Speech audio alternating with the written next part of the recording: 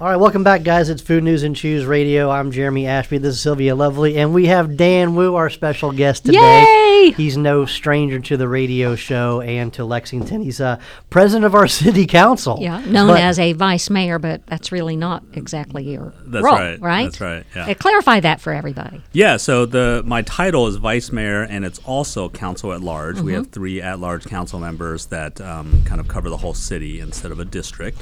And in the at-large race, the top vote getter is also named vice mayor.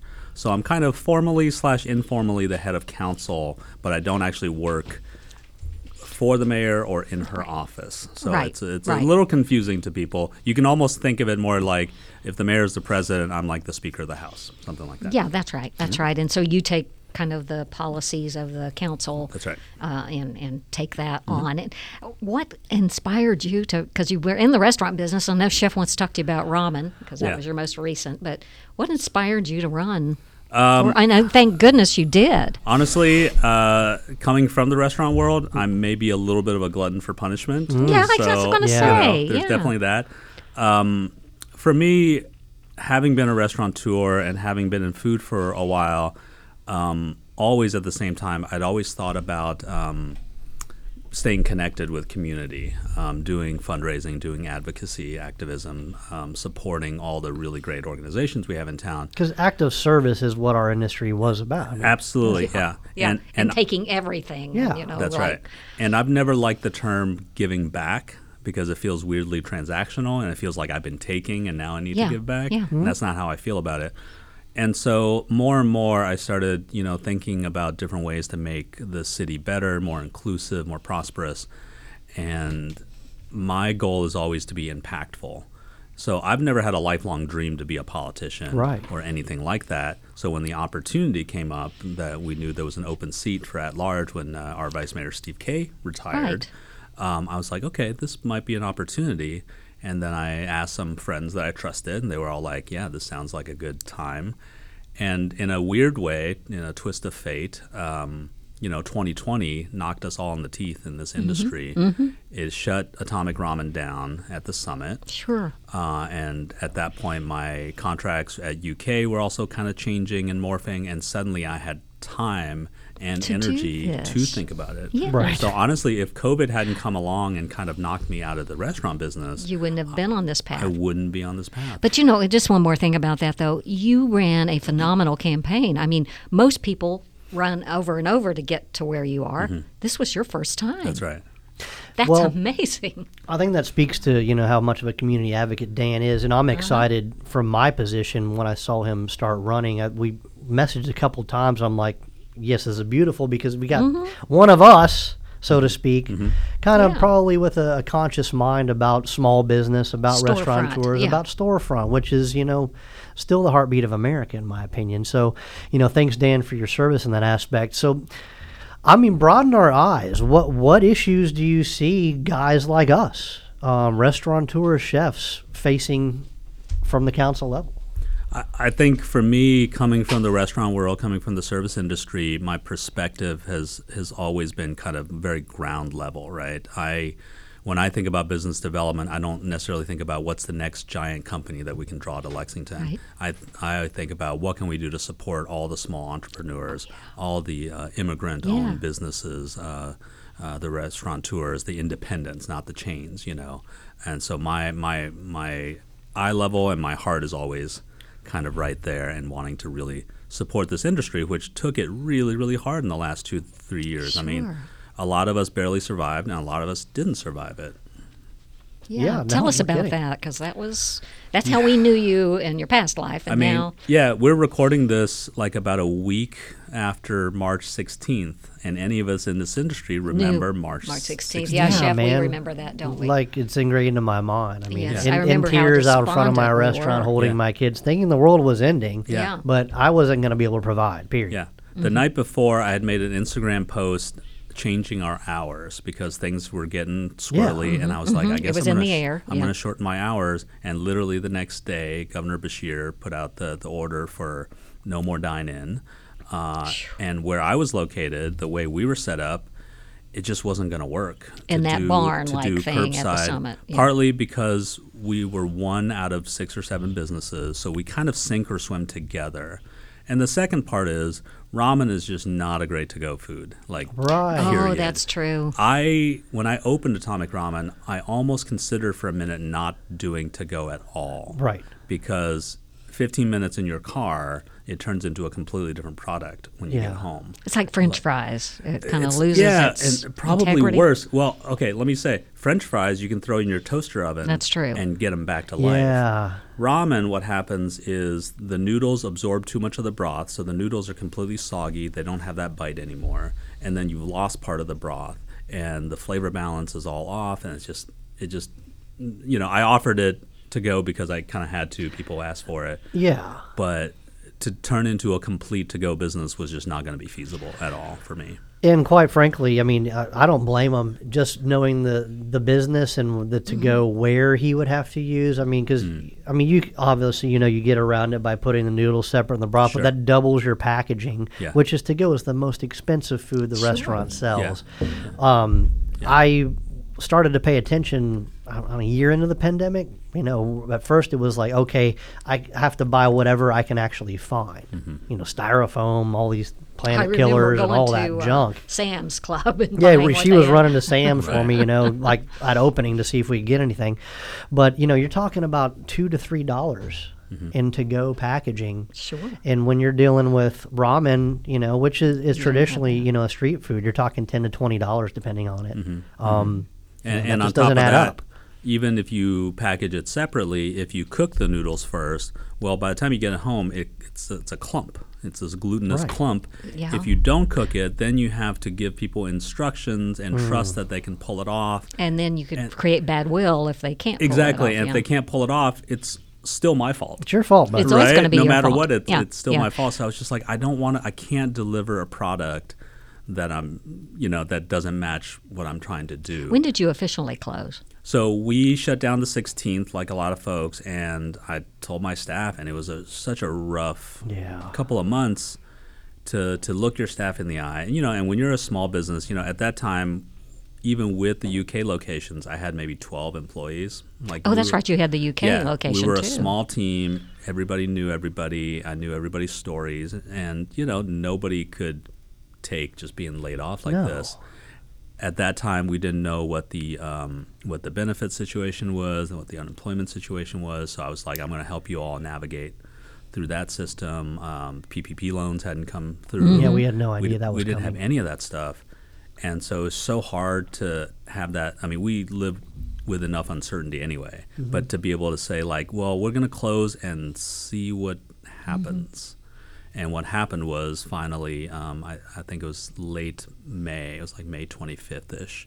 And then here, we had been having conversations already with my other friends in the barn, the other business owners. That's right, yeah. So we've had constant conversations. And then after March 16th, we did sit down multiple times and be like, what do we do? Right. And we basically, the majority of us were like, yeah, we can't do Can't this continue anymore. on. Well, you can't. The numbers Yeah. don't add up, Yeah. and you can't get the traffic. So that's pretty much. And that when barn everybody, situation, if you guys remember, this is the summit, the large barn. It was called the Food Barn, probably the most exciting food news It that did. I It had made national heard. news. Yeah. First food hall in For Kentucky. yeah, I mean, I was like, this is what big cities have. This is going to offer a lot of diversity. Dan's going to have a shop. And we were We're going to all see lots local. of little pop ups. All local. All local is a great idea, and this thing just completely pulled the rug. Yeah. I mean, food halls were the next big thing. Yeah, and I was in an interesting situation because you had folks like Smithtown and Crankenboom and Athenian, where this was not their first and only location. That's right. Yeah. So they had some ability, and I'm not, saying they had it easy, but they had some ability to kind of contract, Correct. and kind of go back to basics and okay, let's just focus on one location. Whereas folks like me and Whiskey Bear, this was our only It was real your shop. only venues. I had those sort of extensions at UK, but they weren't full-on Yeah. restaurants. So for me, it was just like, I don't know what to do. And having that UK contract got me through it. The PPP loans got me through it. And then sort of the contracts at UK started to change. I mean, they literally, UK got hit hard too because suddenly like, oh, all the kids are going home. Like, so we ended True. our spring semester early. Yeah. So, I got, I wasn't getting checks after that. And then when we came back for fall, we were to-go only. The number of meal cards or whatever they sold was a lot less. A lot of students left. So my contract got cut, and it just is what it was. It was just like, we'll keep you on, but you're getting paid this now. And I don't blame them for it. It just is what it was. Right. So everything contracted. So at the same time of me sort of thinking about what else can I do to like make the city better, what are my best ways to be impactful. So it's just like this interesting I love that. convergence of just like this stuff is going away, but I have this other thing on the horizon. It just really worked out. Wow. Well, it's kind of That's almost so meant to be, exciting. Dan, in some ways. Yeah. I think we all kind of have those feelings coming out of the pandemic and this was awful. People died a Yeah. lot, Yeah. but certain things changed. Certain things You know, changed, certain and they have things- impacted forever in Right. restaurants, and they're coming through. Some, but I think you have your normal attrition. You're going to have Sure. that anyway. But brought on new challenges. Supply chain then replaced the pandemic, All and the then cost of everything is cost going of up. everything has skyrocketed. I'm finding this in government just from certain projects, capital Yeah. projects that we have that were bid out a year ago and now are 20, 50, 100% more than what they were.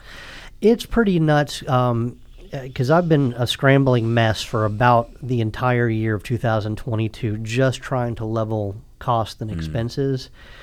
Food got incredibly high in certain areas, and I think Eggs, the cream wholesale cheese, market we've been got through hit it. harder than the retail market. Because retail comes first, and it should. The grocery stores, but eggs, bacon, double, triple, oil. I remember we went through the cream cheese, right?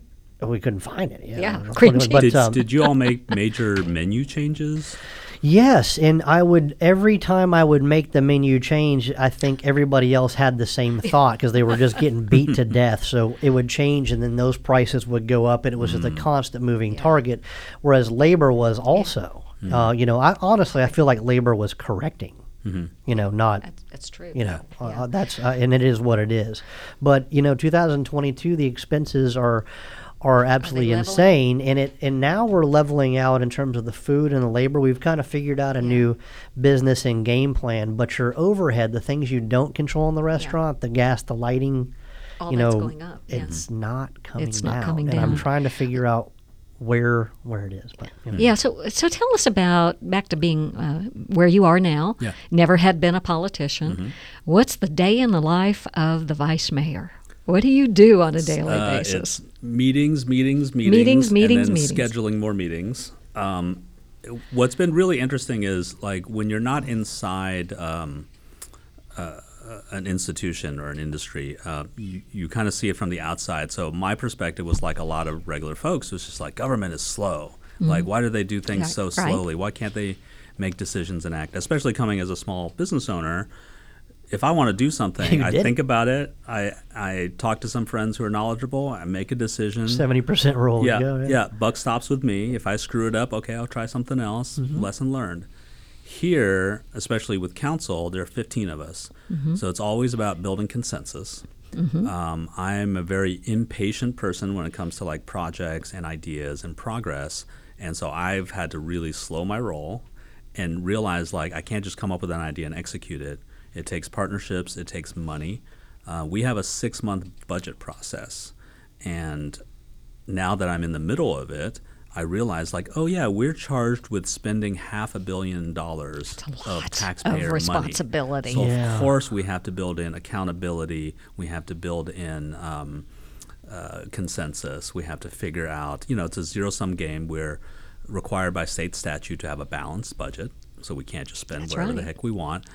At the end of the day, it has to zero out. And if you want to add to a program, you have to take away from something else, and it's always competing priorities among 15 people and the administration. So it's such an interesting balancing act.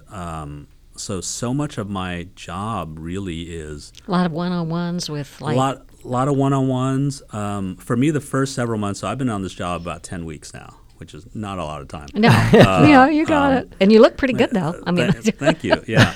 Well, honestly, I was having this conversation with my legislative aide yesterday, and I said, Tori, 10 weeks ago, would we have had this exchange that we just had, where I think one of us said, like, hey, I think we can do suspension of rules to give second reading to all the resolutions and ordinances except for the budget amendments. Yeah, what did Would you we just say? have, exactly. say Would what? we have said that sentence 10 weeks ago and understood any of it? Yeah, I'm that's used to right. him saying, you simmer for a little while, Yeah, dépouillage that's off right. the Right. top and reduce by half to a demi. Yeah, exactly. I need that. I need the French fries on the fly. Right. But it's the same stuff, right? It's just like, so I feel like we've got our legs under us a little bit, and now we can really kind of focus on process. But in the meantime, like so 2 days after election, I gave myself a day off after election day. 2 days after election day, I had my first meeting. And I just started meeting every director, every commissioner. Because you chief of didn't police. officially take office until January. Yeah. Correct. But I knew, especially as vice mayor, I kind of didn't have the luxury of just kind of rolling in, sitting back, and being quiet and watching. I knew that from day one, there would be meetings that I had to run. There would be decisions I had to make. I had to set all of our standing committees. So I wanted to get ahead of the game as much as possible. So I did just tons of meetings with anybody that I needed to know. Yeah. Talk to me about budget. Talk to me about the environmental services. How does the fleet work? Talk to me about the fire department budget. Everything. And I love it. I mean, I'm a sponge. I love bringing all Get this all new that information knowledge, in yeah. and being able to like have some sort of power to do something cool with it. So I know that you're 10 weeks in and getting your feet together, but how would you? Is it even comparable to the restaurant industry? How would you rate it in terms of difficulty? I know physically it's probably not demanding like the restaurants are, but overall, Mentally, I would think maybe. Yeah, it's I think crunchier. mentally. So here's the thing I thought about, because like the hardest thing for me running a restaurant wasn't being on my feet. If I could come into your restaurant right now, you could put me in the dish pit for 10 hours and I'd be happy as a clam, because you can just kind of put your head down, do your work, plug in your headphones, and you don't have to like think about staffing and your costs and why is the walk-in cooler not working. And those are the kind of things that were the most stressful, the things that kept me up at night I had to think about because I'm in charge of all this stuff. So with this job too, it's not so much the physical, it's more just considering all these elements, figuring out like what do I know I don't know, and then what are the things I don't even know I don't know until we run into it. The great thing about this job is that I'm surrounded by career civil servants, people who have been on the job, even for somewhere between 2 years and 20 years, right? probably an appreciation for those Appreciation for those folks. We have such a great government, y'all. Like really, really do. We have because government ultimately is just a bunch of people. It is. And the bunch of people we have, they're dedicated. They know their job. They are responsive, which is amazing.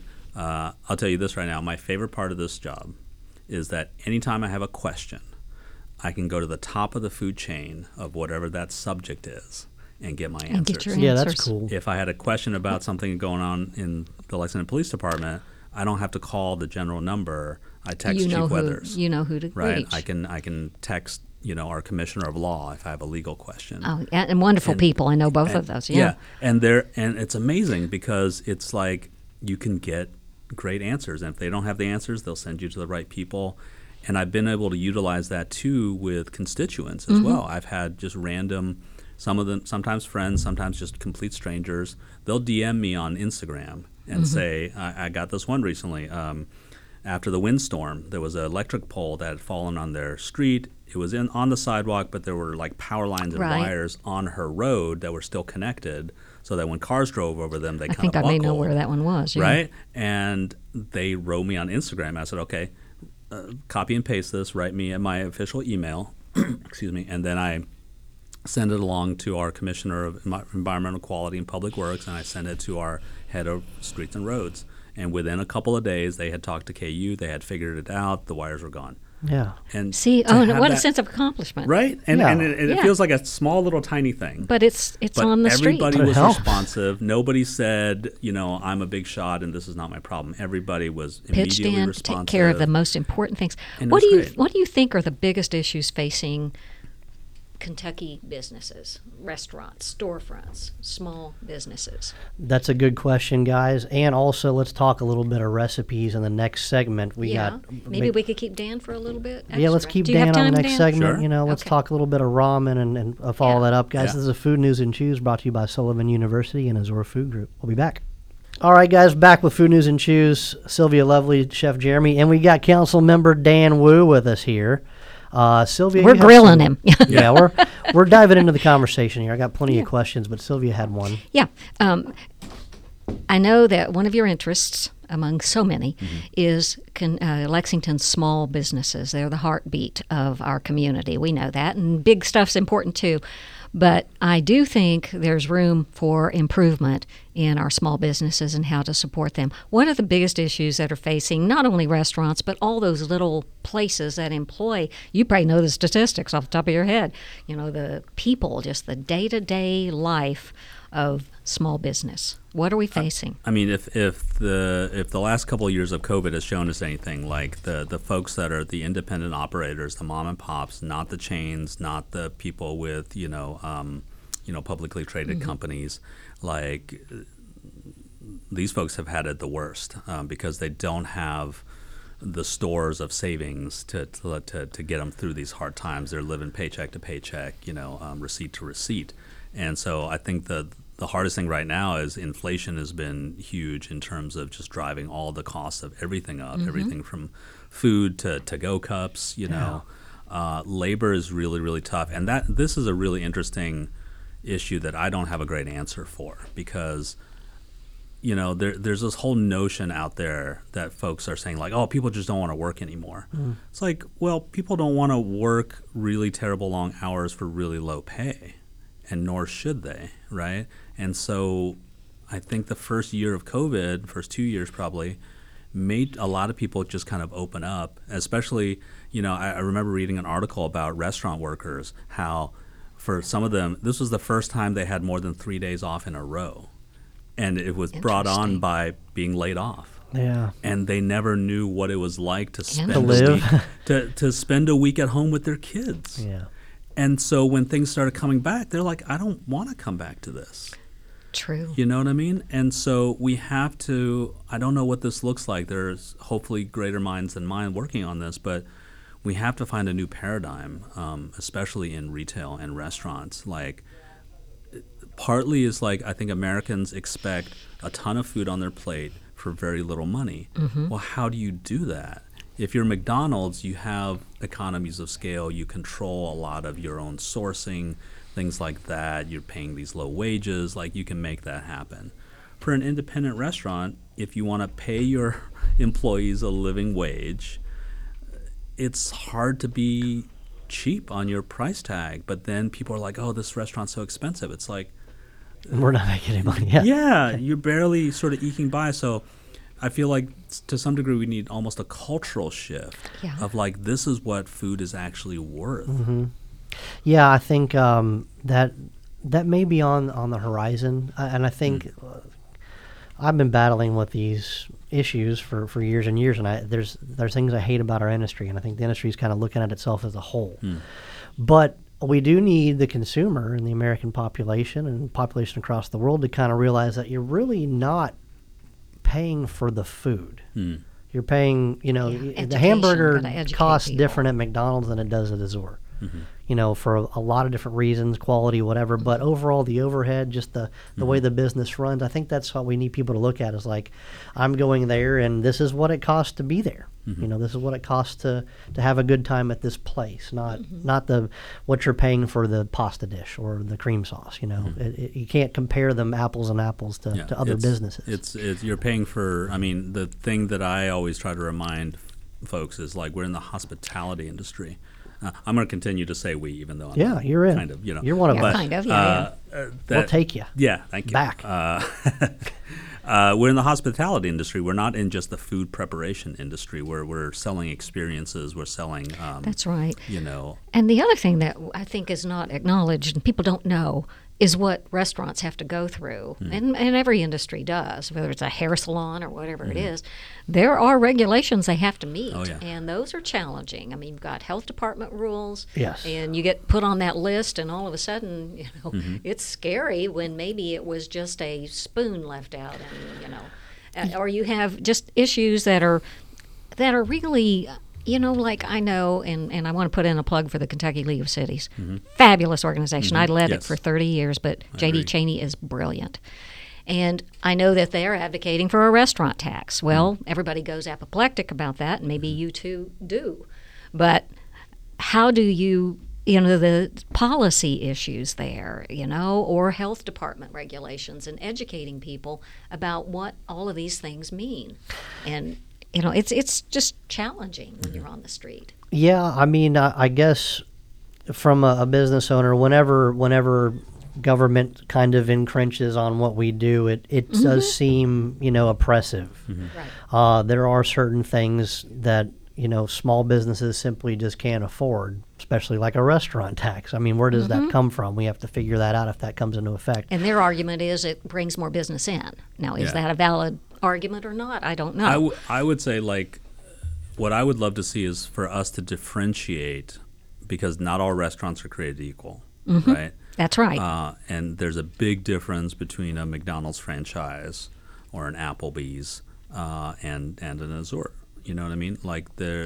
It's a completely different sort of scale. And I don't know if there's a way. I'm not in Frankfurt. I'm thankful not to be in Frankfurt, honestly. But I don't know if there's a way to be able to differentiate between those, because those are two very different entities. They are. And yeah, that's right. And pay of employees, tips, things like that. All of those things are very complex on how you pay your employees, for instance. It's a double-edged sword. Like I said, it feels oppressive. But on the other sense, I almost, as a business owner, am dependent and looking for an answer from government on some regulation, how to do the tipping, how to do wages. The whole tippable position in general is a broken model. They solved it in Europe by paying a living wage and not doing tippable positions, but that doesn't jive here. There's lawsuits about that. And government does have y'all are short on funds always, right?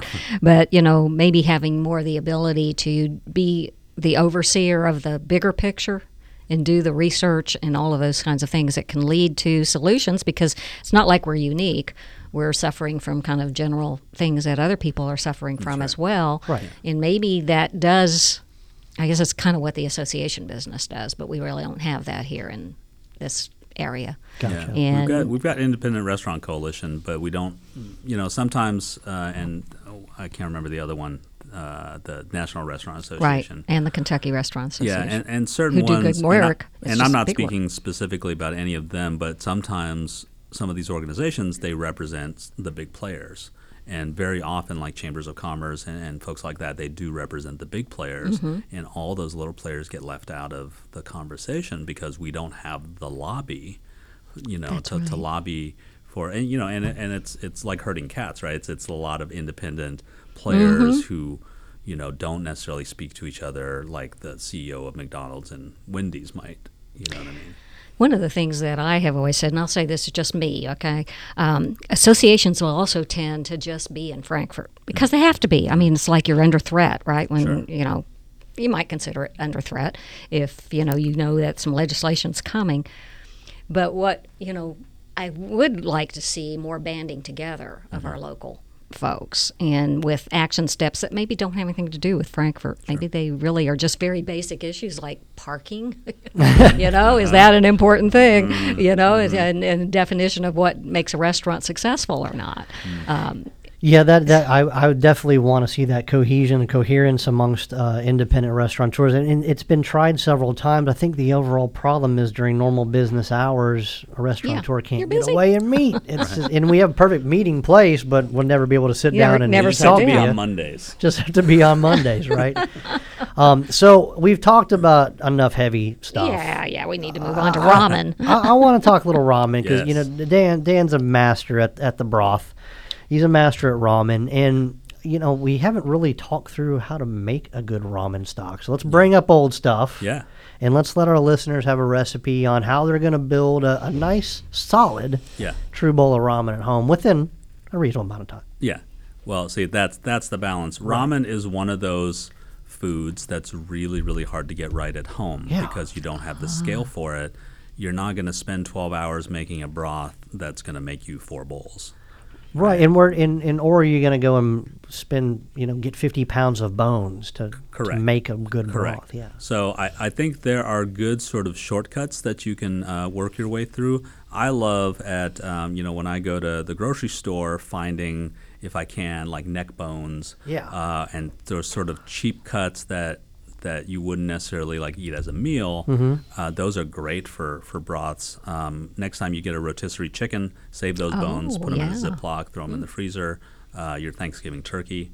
I was cleaning out my deep freeze the other day, and I was like, "What year is these turkey bones from?" But it doesn't matter. Doesn't matter. It doesn't matter. And I think the ones I had in particular were smoked. Actually, that was an accidental thing that I came across when I was developing my broth. Yeah. Is I think at home I had thrown in some turkey bones that happened to be smoked, and it just gave it just a little extra something. And I was like, okay. So when I started getting my bones from Marksbury Farm, I was like, can you give me half and half pork bones, half raw, half smoked? And that was a little secret ingredient, and just gave it an extra little something. So at the shop, we did about a 12-hour stock. We had a big giant pot.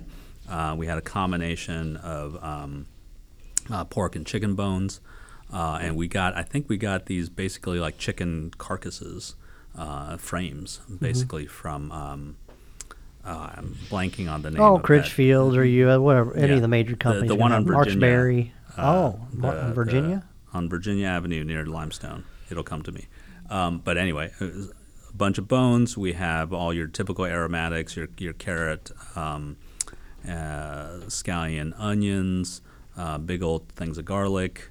I'm a huge fan of peeled garlic whenever I can. And then we had kombu, which is dried seaweed. We had shiitake mushrooms in there. Ooh, the mushroom adds that umami factor. Yeah. And back to your smoke, I mean, that's a dynamic flavor to add to a ramen broth. You don't typically look for smoke when you're eating a soup, but it really does add a whole other depth and dimension and stratification to it.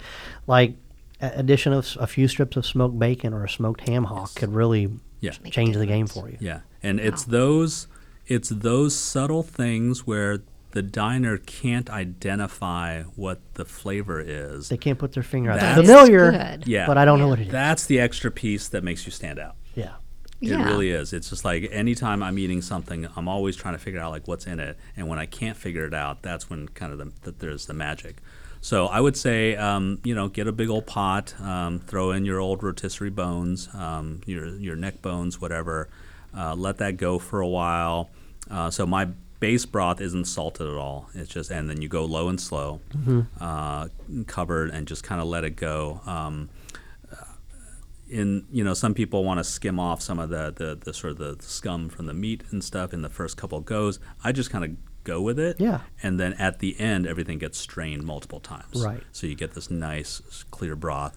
And then, for folks at home, like use what you're going to use that night or the next day, and then save the rest. Put them in like little single quart containers and throw them in your freezer. That way, you just reheat one at a time if you're just making soup for one, right? So you don't have to reheat like a big old thing. I love that too. And then this is one of the things I like about what he talked about, leaving some of the fat on, the schmaltz, the chicken fat and stuff like that. After you cool it down, you've got that cap that'll be solidified at the top. Just scrape that off and use it to saute stuff. Like it's not a wasteful thing. Yeah. It's full of flavors that are going to permeate into your dish. Can you use that on something other than ramen noodles? That fat. Yeah, just use it like you would like canola or olive oil in the skillet. It's so good, or just add a little pop. So, do you flavor yours with ginger at all, or is that ginger is in there as well in big old chunks. And do you season it all with soy, or you said you kept it pretty unseasoned? So we did it separately. So traditionally in ramen, you have the base broth, and then you have what's called tare, Tare, and that's your flavor component. So you would have shoyu tare, which is soy sauce, miso tare, shio tare, which is salt-based, and a bunch of other different ones. And then so you add a proportion of that to your bowl to flavor it. So you have the base richness of that chicken and pork broth, and then you add whatever the flavor component is. I like and it's about just figuring out. So for us, we figured out what the ratio was, and so we would fill, where we're ladling the broth out, there were 6 or 8 quart containers, and then for every one of those, we put in X amount of cups of the tare. Okay. So at home, I think you just season to taste, basically, Make it until you your figure way. it out. And I would recommend, too, I know most people who cook at home, you just kind of are winging it. But what happens is the next time you do it, you're like, what did I do last time that was so great? That's true. And so anytime you can, like when I do recipe development, I'll have a notepad and I'll write, you actually write it 2 down. tablespoons of blank, and then I add it and I taste it and be like, nope, okay, 2.5 tablespoons, cross that out. Keep now it's going. 2.5. Keep tweaking, and then when you get keep to a record. keep a record, and you're like, okay, I got this. And then the test is the next time you go with what you wrote down and see if it hits, and usually it does. And so Great suggestion. even at home, it's not a huge piece of labor for you to kind of just write some stuff down. But that way you can replicate the magic if you make it really well. That's the secret to building. Is there a good place in That's right. town where you can get ramen now? There is, isn't there? There are 2 newish places. There's a place called Ume on South Broadway near DV8, and then there's Zundo near Bellanote out Yes. by the mall. So noodles. Yes. So I don't know. I've kind of searched the world. I've had fresh ones. The best fresh ones I had are right here locally, Lexington Pasta, which I right. think you guys did. Yep. And I think, did they have an alkaline component to that? Did they Yes. put some soda in, so it had a bite and chew to it? Yes. Beyond that, I'm familiar with Asian markets. I go to all of them in town because it's my favorite thing to do. Yeah, and there's so many Hang out of in them Asian now. markets, right? Yeah. They're good. Yeah, there are So a good. bunch. I think I passed one the other day. Yeah. I found a couple frozen fresh ramen noodle packs. They're okay. Yeah. Quite frankly, my favorite ones are the dried puck that come out of a packet. I don't use the seasoning or anything, but Right. the actual noodle From itself. the instant ramen. Maybe mean- it's nostalgia. The ones you buy in the Yes. grocery store? So, where can I find, if I wanted to have a fancier noodle than that beyond Lexington Pasta?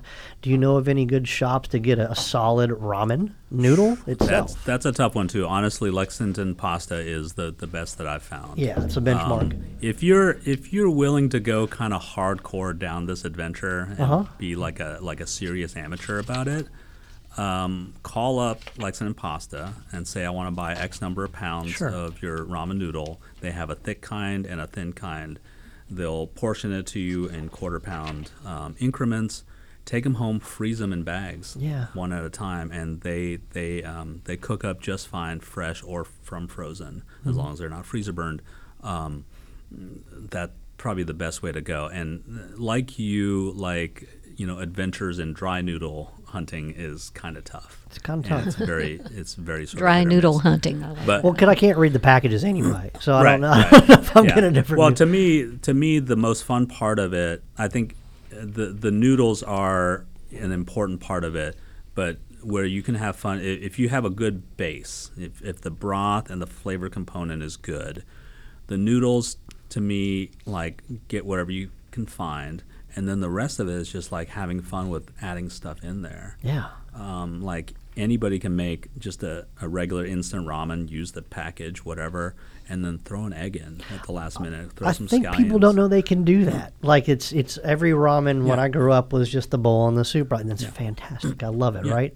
But guys, open up your fridge and just start throwing stuff in the bowl. You probably have a half-used bag of frozen spinach You in do. the back of your freezer. I There's do those have little, that bag of those little peas. finger carrots you've got. Yeah, You've got just egg. Toss them in there. Egg is perfect. Basically, on the egg, just drop one in there and then turn off your heat. Yeah. And then you can kind of swirl it around.